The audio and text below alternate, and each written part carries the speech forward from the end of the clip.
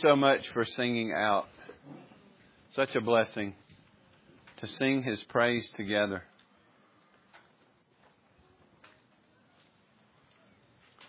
Our singing challenges us too, doesn't it? Thou and Thou only, first in my heart. My treasure Thou art. We fight for that, don't we? And someday that'll be true all day, every day, in the new heavens and the new earth. But the gospel is what makes that a reality in our lives. His grace fuels that kind of devotion. Legalism will never do that for you. Just make you grumpy and mean and everybody's critic and judge. And we don't need that. Press into what we sing and growth in grace and like every other aspect of worship. I'm going to read again this morning verses 1 through 7 in Romans 13. We're talking about good citizenship. Last week was part 1, verses 1 through 4. So I'll point you back to that if you missed that. And then this week, 5 through 7. But I'm going to read 1 through 7 and then we'll pray. Let every person be subject to the governing authorities. For there is no authority except from God, and those that exist have been instituted by God. Therefore, whoever resists the authorities resists what God has appointed. And those who resist will incur judgment. For rulers are not a terror to good conduct, but to bad. Would you have no fear of the one who is in authority? Then do what is good, and you will receive His approval. For He is God's servant for your good. But if you do wrong, be afraid, for He does not bear the sword in vain, for He is the servant of God, an avenger who carries out God's wrath on the wrongdoer. Therefore, one must be in subjection, not only to avoid God's wrath through the magistrate or the governor, but also for the sake of conscience. For because of this, you also pay taxes. For the authorities are ministers of God, attending to this very thing. Pay to all what is owed to them. Taxes to whom taxes are owed. Revenue to whom revenue is owed. Respect to whom respect is owed. And honor to whom honor is owed. Thus far God's Word. Let's pray. Lord, we bow before You, the sovereign King of the universe. And we thank You that You have given us Your Word. We pray that You would work in our hearts to treasure You and to treasure Your Word. And even today that You would apply Your Word to our hearts. Empower me by Your Spirit to preach Your Word truly, accurately. Apply it to our hearts by working in our hearts to see it as worship, to hear Your Word preached, and to press into it. To strive and press into it, to understand it and live in its light. So Lord, we bow before You with expectation. We know that unless the Lord builds the house, they labor in vain who build it.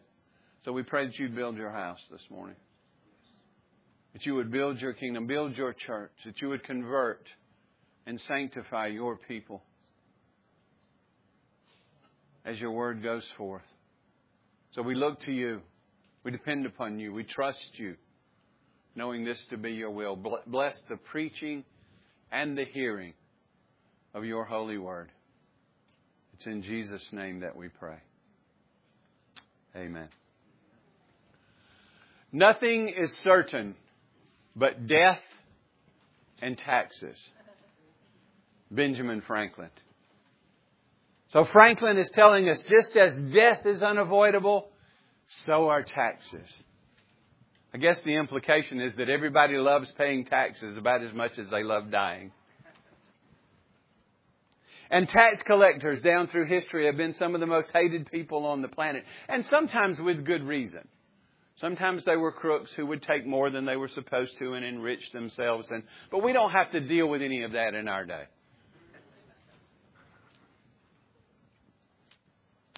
But I think today, in this text and in this section in Romans, if we'll let it, maybe will give us a different attitude about paying taxes. Give us an attitude that flows from a desire to please God. Give us a God-centered attitude to government, to taxes, and to how we are to respond to God's good gift of government. So maybe our attitude should be different. There's another thing old Ben forgot that is inevitable. And there's more than one, but I'll point this one out now. And that is judgment. So certainly death and taxes are certain, but so is judgment. God has appointed for people to live once and to die in judgment. Reincarnation is a lie.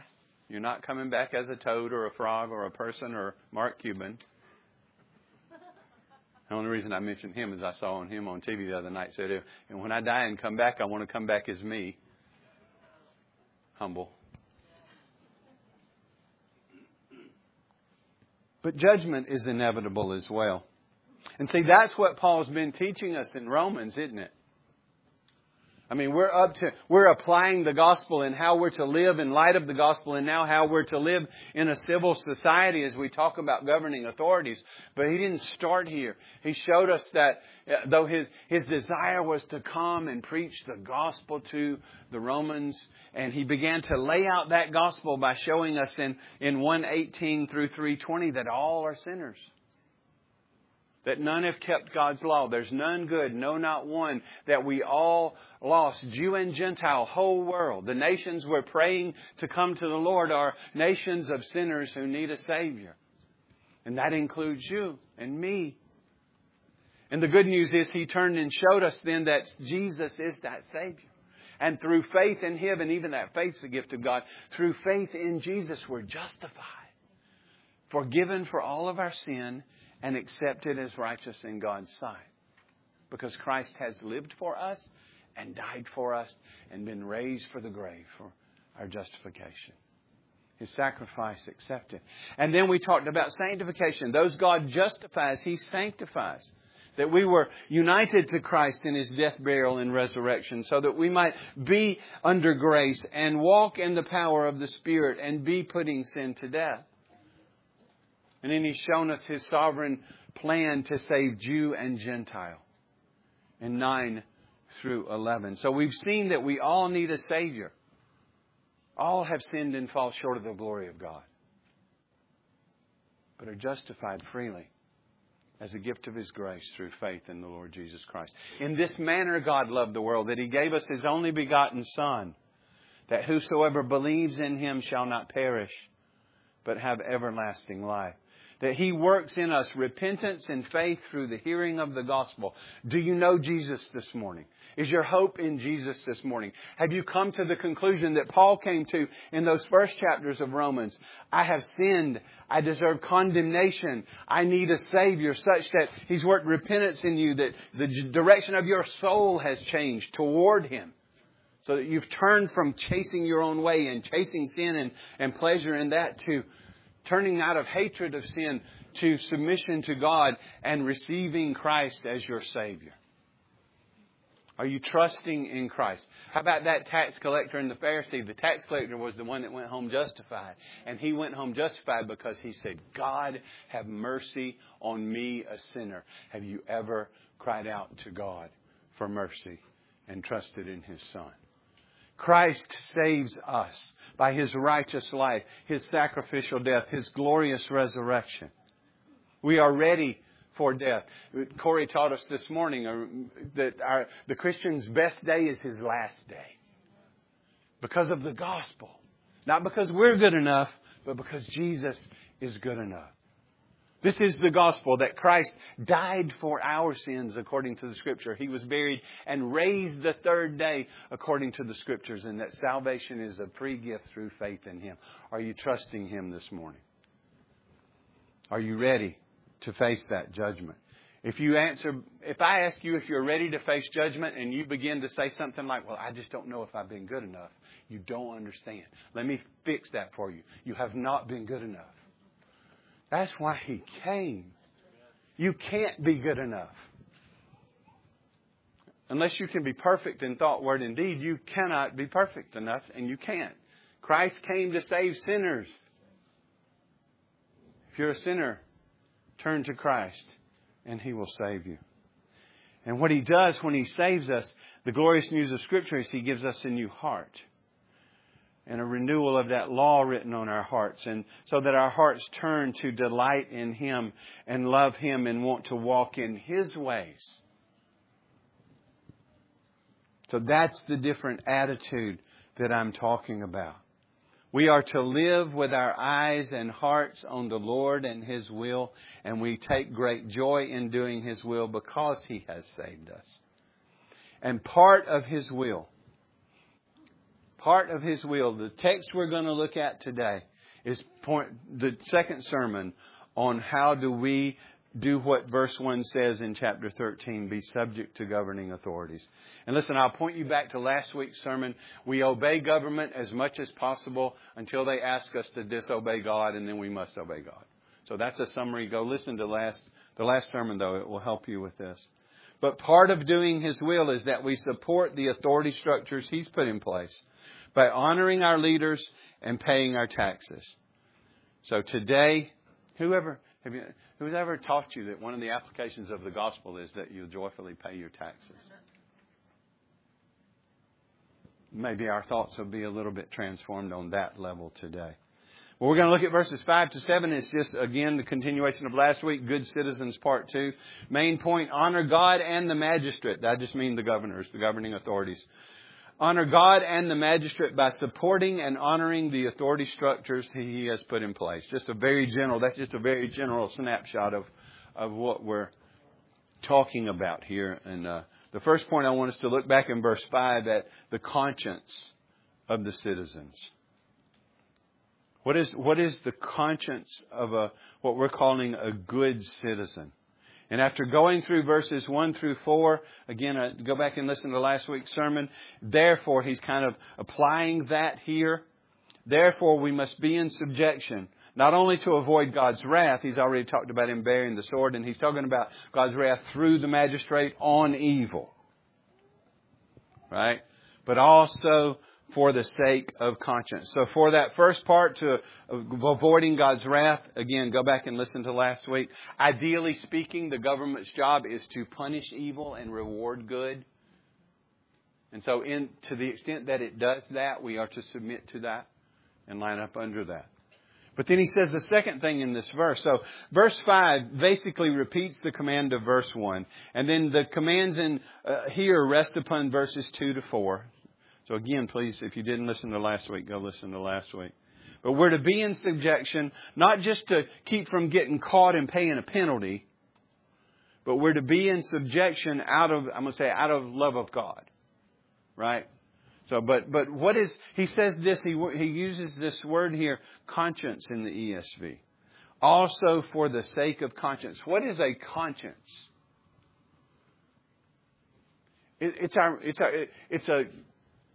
If you want to think of it as part of what we call the heart, where we have mind, will, and emotions, this is sort of the moral component.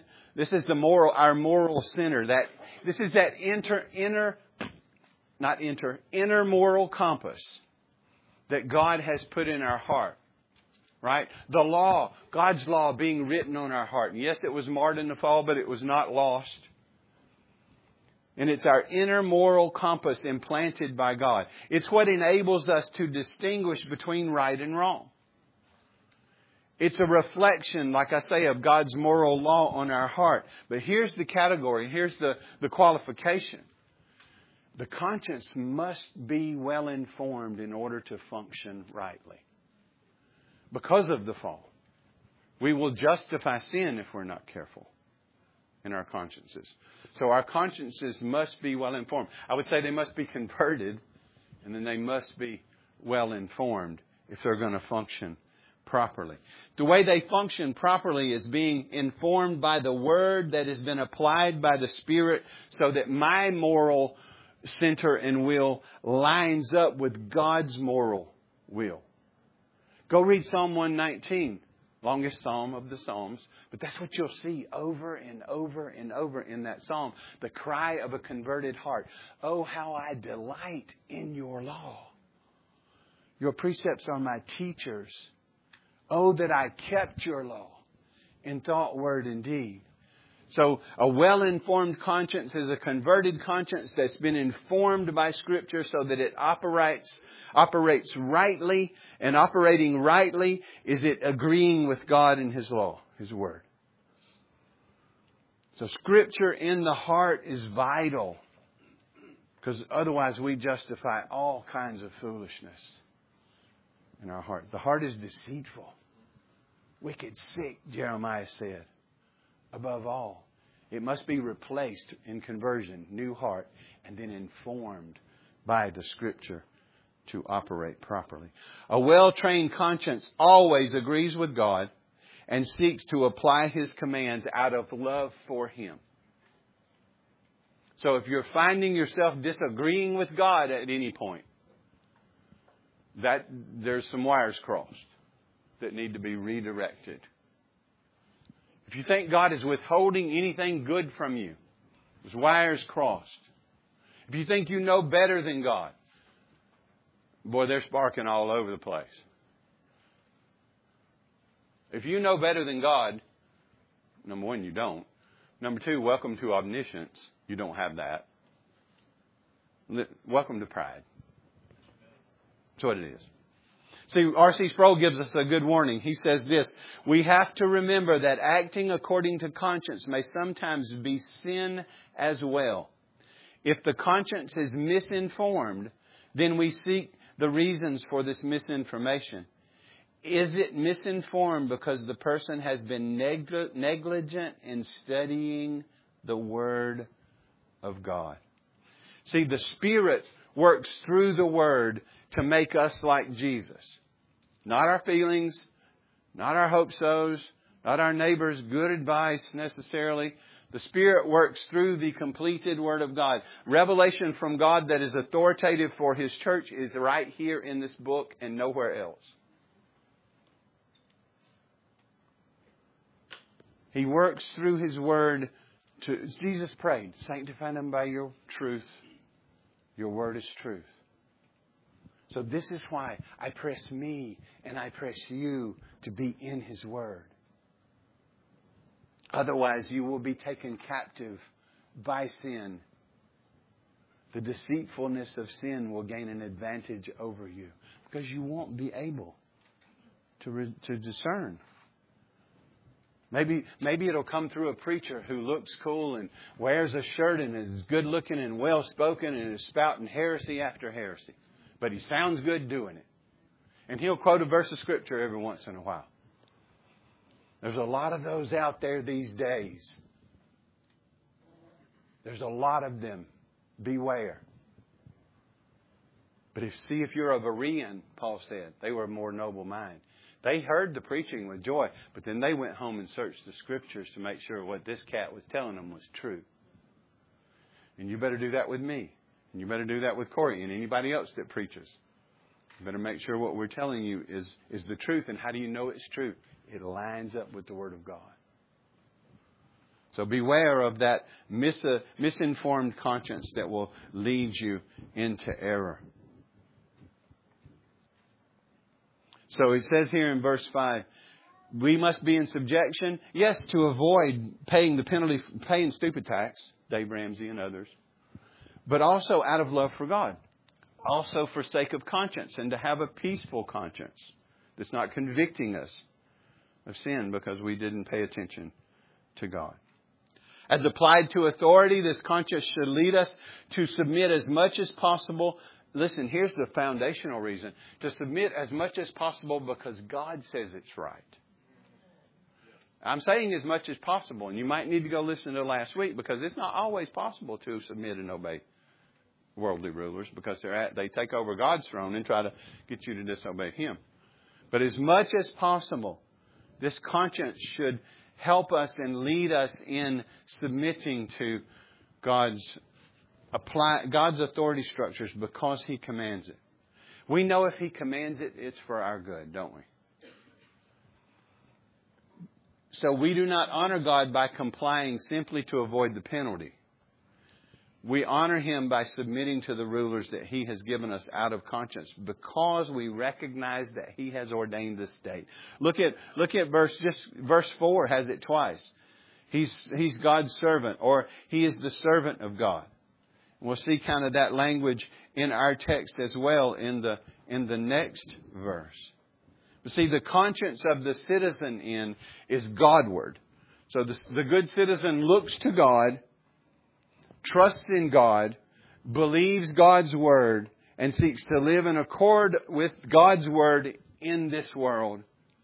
And one of the ways that we live in accord with God's Word in this world is by submitting ourselves to the governing authorities that He has put in place.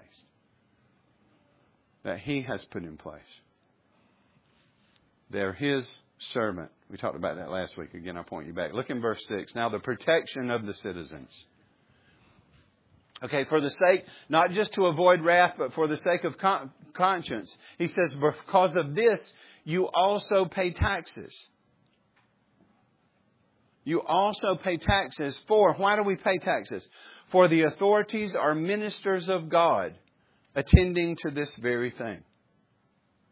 So, they are servants of God. And they don't all realize that, and they don't all live that way.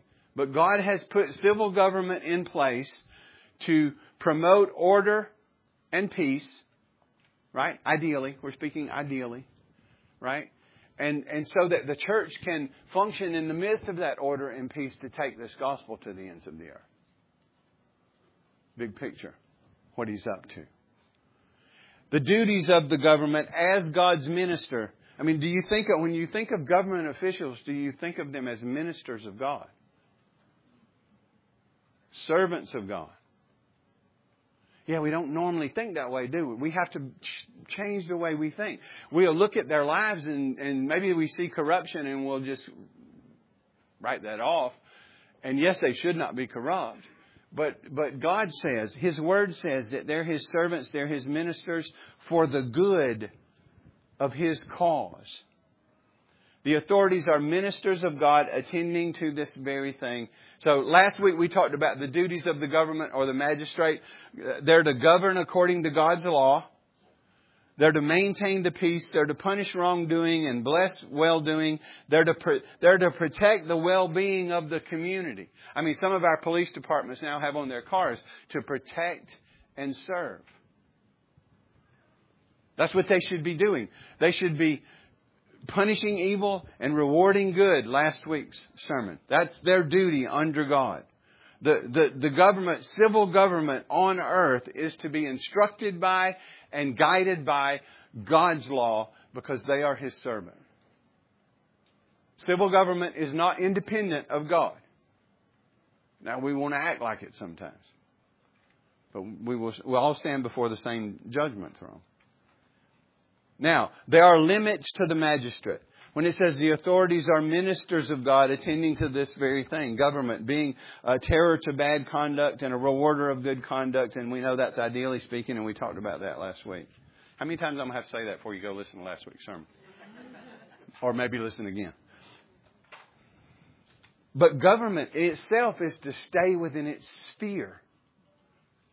Civil government has a limited sphere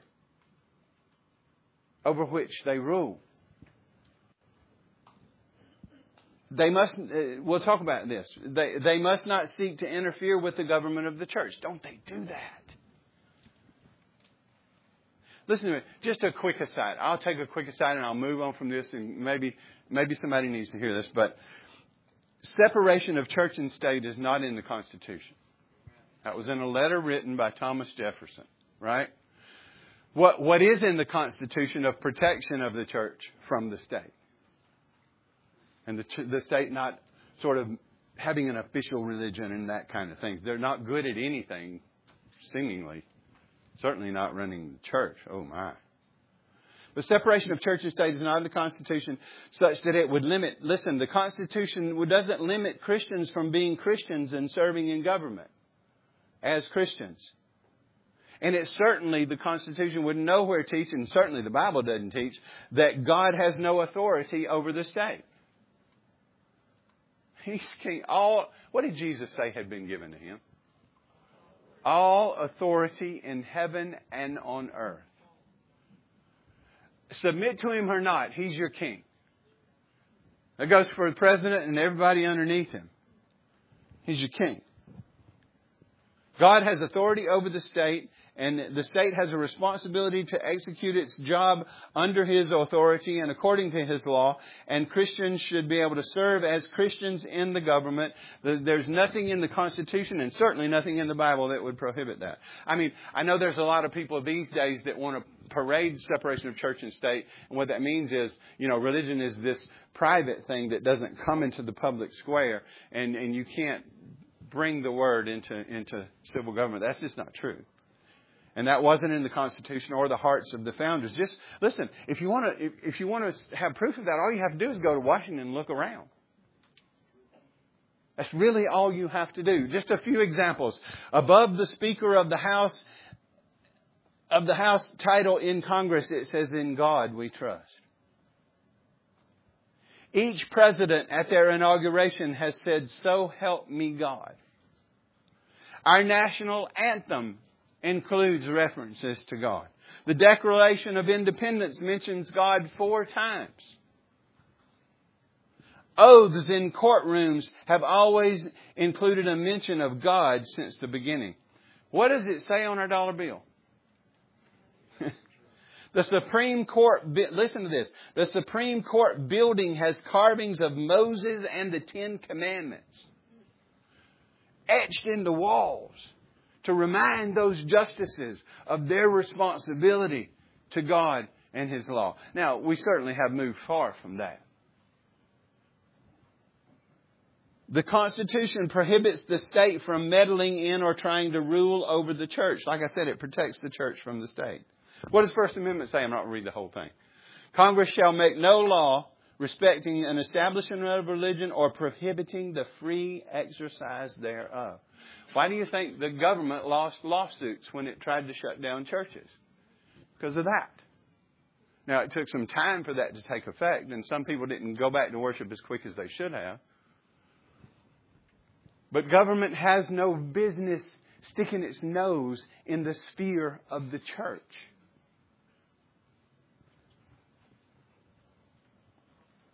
I mentioned sphere sovereignty. I have a slide, I think, here for you. And we could put family here too, but since that's not in the sermon, we won't do that. But here it is. God rules over the state and the church. And the state has a responsibility to God and the church does. But notice the state and the church are here under God. The state doesn't rule over the church. We've given way on a lot of those things. And if it comes to the point of the state ruling over the church, or we won't have a 501c3, guess what? We won't have one. Amen. Won't let them get their hooks in us that way. Westminster Confession summarizes it this way. In 23 sections 1 and 3. God, the supreme Lord and King of all the world, hath ordained civil magistrates to be under Him and over the people for His own glory and the public good, and to this end hath armed them with the power of the sword. Look, for what purpose? For the defense and encouragement of them that are good, and for the punishment of them that are evil. Now look at this last part I quoted there. There's more there, but I cut some of it out. Civil magistrates may not assume to themselves the administration of the word and sacraments, or the power of the keys of the kingdom of heaven, or in the least interfere in matters of faith. It's not their realm. It's not their business. So the duties of the magistrate, the conscience of the citizen is to obey as much as possible. The duties of the magistrate is the protection of the citizenry, Promotion of peace and order. And then we've got duties of citizens here last. Look in verse 7. And in verse 6. I'm backing into verse 6 and then verse 7. But you remember the first part of verse 6 said, because of this you pay taxes. And then verse 7 says this, pay to all what is owed to them. Taxes to whom taxes are owed. Revenue to whom revenue is owed. Or you could think customs or tolls there. Respect to whom respect is owed. And God commands us to respect those who rule over us. And honor to whom honor is owed. So, as far as that first part, taxes and revenue, it is right to pay taxes to provide for the government to do its job. I mean, those and not in all places, okay, but those nice roads we ride on, and all, that doesn't happen by fiat, right? Those are good uses of tax money. The military, our defense, those are good uses. The police forces, those are good uses. There's a lot of good uses, but those things take money. And that money is raised through taxation. And so it's to be our joy, yes, because we're obeying God. And it's certainly our duty then to pay taxes. We've got to get over this thing of thinking that taxes are evil. And of thinking that we shouldn't have to do that. When God's Word says that we should have to do that. So part of God's Word, part of loving God is joyfully obeying Him. And part of obeying Him is seeing taxes differently. I know that our tax money is abused and used for things we would never want it to be used for. That's not under our control, except for we have I hope we still have the ability to vote and have those votes count and go towards that form of control and elect representatives who will represent us rightly. But see, we know who rules over all that, and we know who's in control and who's going to provide for us. So we seek to honor and obey Him, and He says that we're to pay taxes and customs, and you think sales tax, however you want to add all those things together. But the secular ruler is involved in a sacred service as God's servant. And listen, the church is supposed to remind them of that. The church can speak truth to power. It's supposed to remind them that they're God's servants and remind them of their duty and show them what the law and the Word actually teaches. We don't rule over the civil government. God rules over the spheres. But the secular ruler is involved in a sacred service as God's servant, whether he realizes it or not. Therefore, since government is God's institution, the payment of taxes, this is what Moo points out, Douglas Moo. Government is God's institution, the payment of taxes becomes a responsibility that the Christian owes to God Himself. Isn't that amazing? That's a transformative thought, isn't it, when you come to thinking about taxes? First and foremost, my taxes are a responsibility that I owe to God.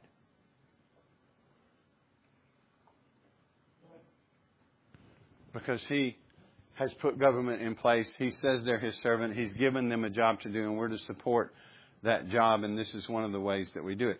Taxes are first and foremost a debt we owe to God. Then, under that, we owe to one another to support good government and, like, to the government to support it with funds. And if they're abusing that, certainly there are legal ways to come after that, hopefully, and get that straightened out. But when's the last time you thought of, on April the 15th, that you're fulfilling a responsibility to God first by paying those taxes? And I hope you're not part of the people that would say, well, I don't pay taxes, I get a refund. You don't get it all back. Okay? But it's foremost a debt to God. So we are to joyfully pay our taxes. And if our taxes are too high, we are to work against that in legal ways. And listen, beware. People have been taken captive of charlatans who try to teach them a variety of things, one of which is that it's a voluntary system. You don't really have to pay the taxes. You get in real trouble by not paying your taxes. First, it dishonors God. Secondly, there are laws against that. And they can come after you. You can end up in jail. Unless you're well connected. That's another. Pay to all what is owed to them. Taxes to who taxes owe. Revenue to who revenue is owed. And listen, we get caught up in worldly ways and struggle with these last two a little bit, don't we? Respect to whom respect is owed, and honor to whom honor is owed. We are to respect their authority by obeying as much as possible. We are to honor their office. And listen, this doesn't necessarily mean they're worthy of respect, does it? But we honor and respect God by honoring and respecting the things He's put in place for civil order and peace and prosperity. And yes, people pay a price when they ignore that and do different things. But we have a responsibility to show respect and honor for their position. I mean, Paul, in his testimony before the Roman governor Festus, calls him, what did he call him? Most excellent Festus.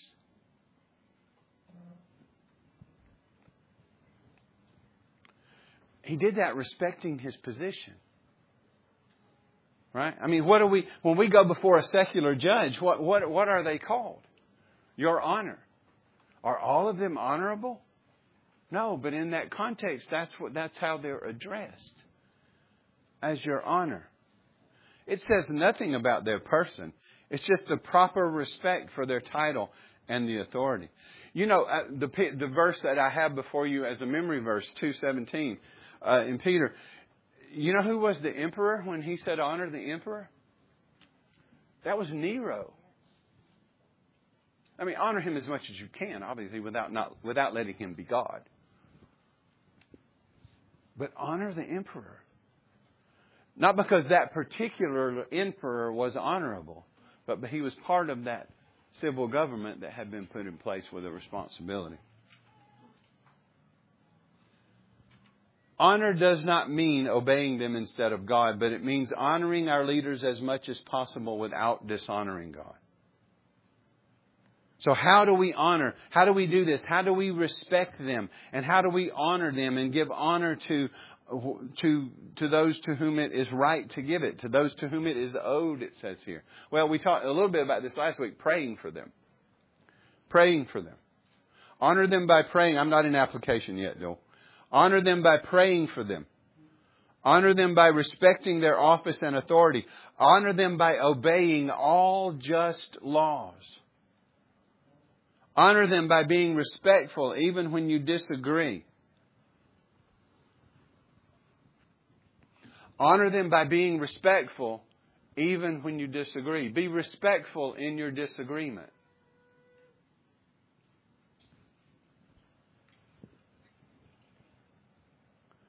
Avoid slander and personal attacks. I know this is not comfortable because a lot of us have slipped into that. It's the way of the world, and it's the way of the conservative party sometimes, or whatever party you're a part of, is to demonize your opponents.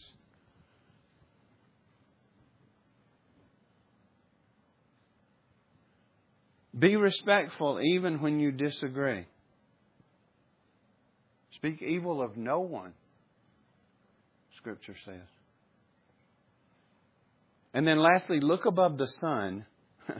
What do I mean by that? Go back and listen to our series on Ecclesiastes. Look to God. Eyes and hearts and desires and hopes fixed on Him.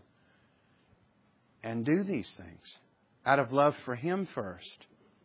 And out of a desire to support what He's put in place.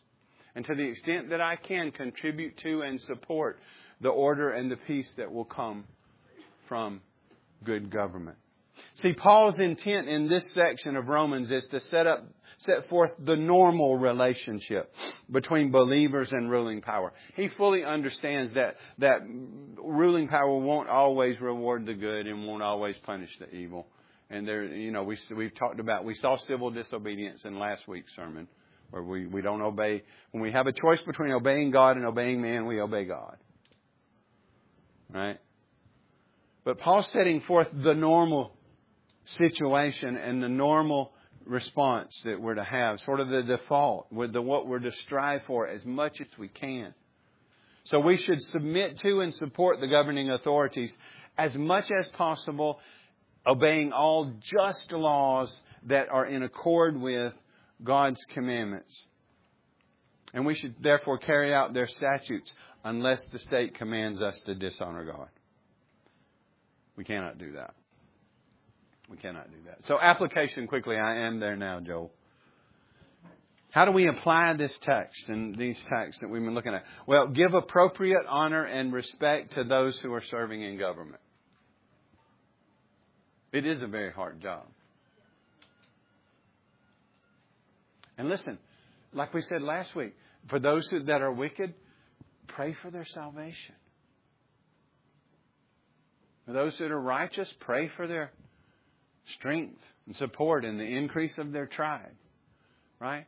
Pray for God to be honored in the midst of government, and for those who are not honoring Him to repent and to trust Him.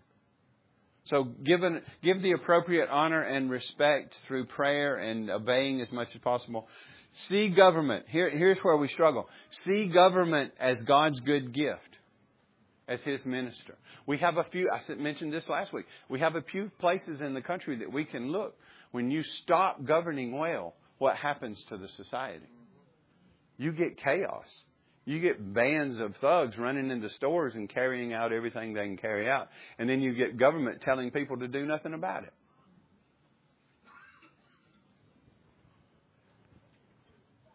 Defund the police if you want to. You better have a big bunker you're going to live in if you're going to get rid of all the restraint in the society. Because people's hearts are not good. They are evil, and it will descend quickly into chaos. So see government, even as needy and imperfect as it is, as God's good gift and His minister. Why? Because His Word says that. And be willing to support it with your taxes. I think if we can see our taxes as first and foremost our responsibility to God, we'll stop grumbling about it so much. We'll trust Him to meet our needs and pay what we're supposed to pay. Take every legal deduction you can take. Notice I said legal deduction. Don't call your dog your child and anything. Even though they are. To take another deduction, right? And listen, to the extent that it's needed, then seek tax reform through legal means.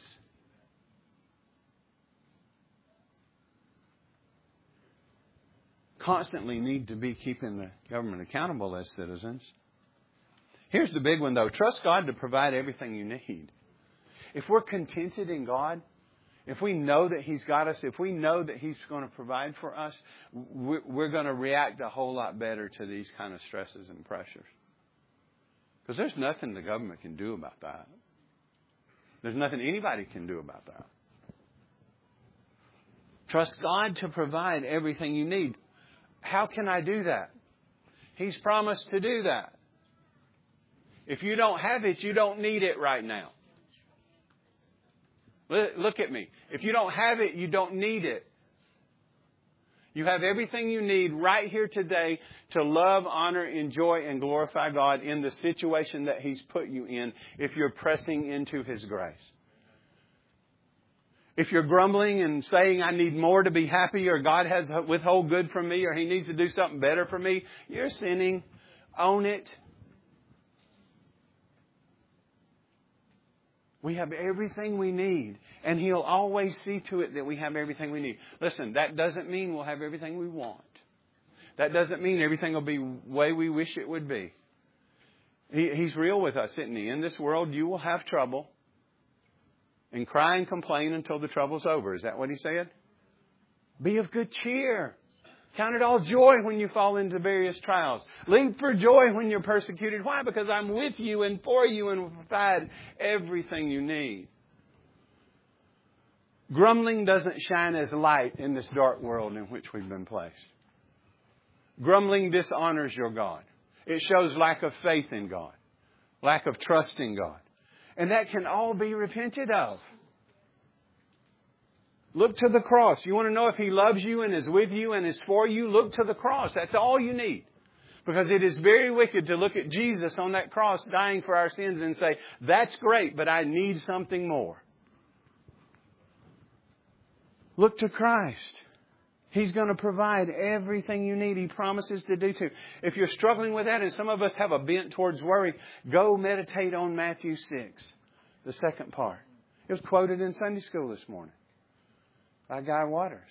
If God so clothes the grass of the field, will He not clothe you? Will He not provide for you? Will He not see you through? And better than seeing you through, He promises to make all of your trials work for you now. Do you trust Him to do that? I'm hollering at myself as much as I'm hollering at you. Because we forget this, don't we? And I'm not really hollering at you. That's just good preaching. But, no. Teasing. You got to lighten up every once in a while, don't you? So trust Him. That's really the fundamental question. Everything that comes into my life is asking me that question. Do you trust me? Trials reveal our faith, whether we have it or whether we don't.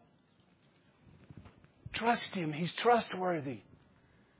He doesn't promise to take away all your trouble, but He promises to be with you in the midst of it and make it work for you in that it makes you like Christ. And He will surround you with a company of believers that will come alongside you if you will let them in the midst of your trouble. So one of our applications is to repent of unbelief. And in 6, be good citizens of the country which the Lord has sovereignly placed you. I'm not going to go to the verse and show it to you. But God commanded the Israelites that were going into exile to be good citizens there. You are where you are because He is sovereign and has placed you there in order to bring glory to Himself in and through your life and to make you like Jesus. God has sovereignly placed us in the United States, so we are to be good citizens here. We are to submit as much as possible, pray for our leaders, work for the good of the government, and honor those who serve. Doesn't mean we don't hold them accountable. And this is the last thing I want to remind us. Because listen, the default setting is to get up every morning with your eyes below the sun. Just looking at stuff here. And just interpreting things based on circumstances. Look above the sun. Remember this. This world is not your home. You are in exile here. This world is not our home. New heavens and new earth is our home. And we are on the way there. And on the journey, we're to glorify and enjoy Him. See, it's coming. All will be just and all will be joyful there. But He left us here for a while. Why? So that we can practice grumbling? Even the kids are saying no to that. We are left here for mission, not paradise. We are left here in the midst of a fallen world of darkness and death and suffering and pain as His children and His agents of light in this dark world. We are left here for the mission. Christ rules for His church for the mission in the context of civil governments where we seek to be good citizens and live for His glory at the same time. We are left here for mission, not paradise. God's primary purpose in your life is not comfort. It's conformity to the image of Christ. And if we'll remember, He's with me. How do I know? The cross. He'll provide everything I need. He's promised it. He'll be with me in the midst of trials and suffering. And He will use me as light and salt. Listen, sometimes we never shine so bright as when we're going through something really hard and we handle it differently than the world does. Yes, we mourn or all of that, but we mourn in hope. Or we suffer in hope. And in the midst of I've seen people do this. Lord, may it be me more and more. That'll be, and heard of people doing this, that will go to the doctor and the doctor will say, you have cancer and 3 months to live. And they'll say, praise God. Not what I would have chosen, but He's in it with me. He's going to see me all the way home. And listen, if you believe what Corey was teaching us this morning, and please come to 9:15 class. There's such good information in there that's helping us set free from the fear of death. The Christian's best day is his last day. Precious in the sight of the Lord are the death of His saints. We're set free. The sting of death is gone because Christ took it. This world is not our home. So look to Christ. Follow Him. Be good citizens. Obey as much as you can without dishonoring Him. Pray for and witness to and be light and salt in the midst of a people that don't know Him. Don't have a PhD in grumbling, but in faith and patience and long suffering. We're left here for mission, not paradise. I'll conclude with just pointing out one other thing, and there's more than one, and he never thought those were the only two. But one other thing we left out of that should have been added to Ben Franklin's list of things that are unavoidable. Good thing I'm stopping. I'm stopping being able to talk. There's one more certainty I want to point out that will fuel your joy for life in this dark world. You know what it is? Resurrection. On the third day, raised from the grave, proving it's all true. But there's something else about resurrection. His resurrection is the first fruits of ours. Someday we will pass from this earth and we will be with the Lord in fullness of joy, awaiting the resurrection when He returns. And that day we will get our new body. And we will dwell on a new heavens and a new earth in paradise with Him forever. Heaven is then. Mission is now.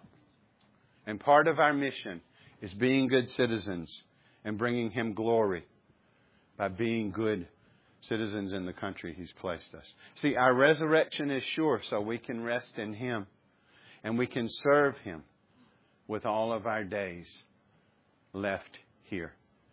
Remember how we started last week. Be good citizens of the kingdom of God and of the kingdom of this earth.